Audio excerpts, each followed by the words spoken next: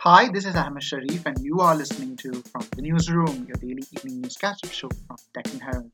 Here is the top news of today, June 26, 2021. A woman entrepreneur who is suffering from post-COVID complications allegedly died in Uttar Pradesh Kanpur town after her vehicle was stuck up in a traffic jam following a blockade during President Ramnath Kovind's visit. The entrepreneur, who was also an office bearer of the Women's Wing of the Indian Industries Association, was declared dead on arrival at the hospital.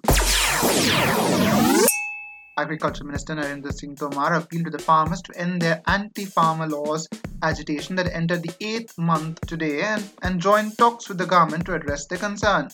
Tomar's fresh appeal came on a day the farmers' unions marched to Raj Bhavans in several state capitals to hand over a memorandum demanding immediate repeal of the three farm laws.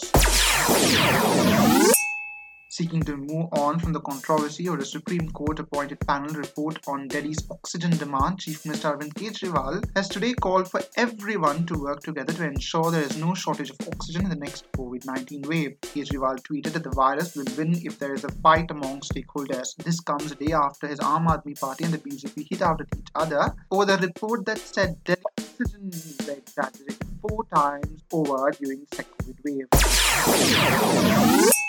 Two former Chief Ministers of Jammu and Kashmir, Omar Abdullah and Mahbooba Mufti, made their participation in assembly elections conditional after their recent meeting with the Prime Minister. This may further delay the poll process in the Union Territory. Mahbooba, the president of the regional PDP, made the restoration of J&K special status a precondition to participate in the elections. Similarly, Omar Abdullah, who is the vice president of the National Conference, has made the restoration of the statehood as a precondition for his participation. That's all for today. For more news and updates, log on to deccanherald.com and have a great evening.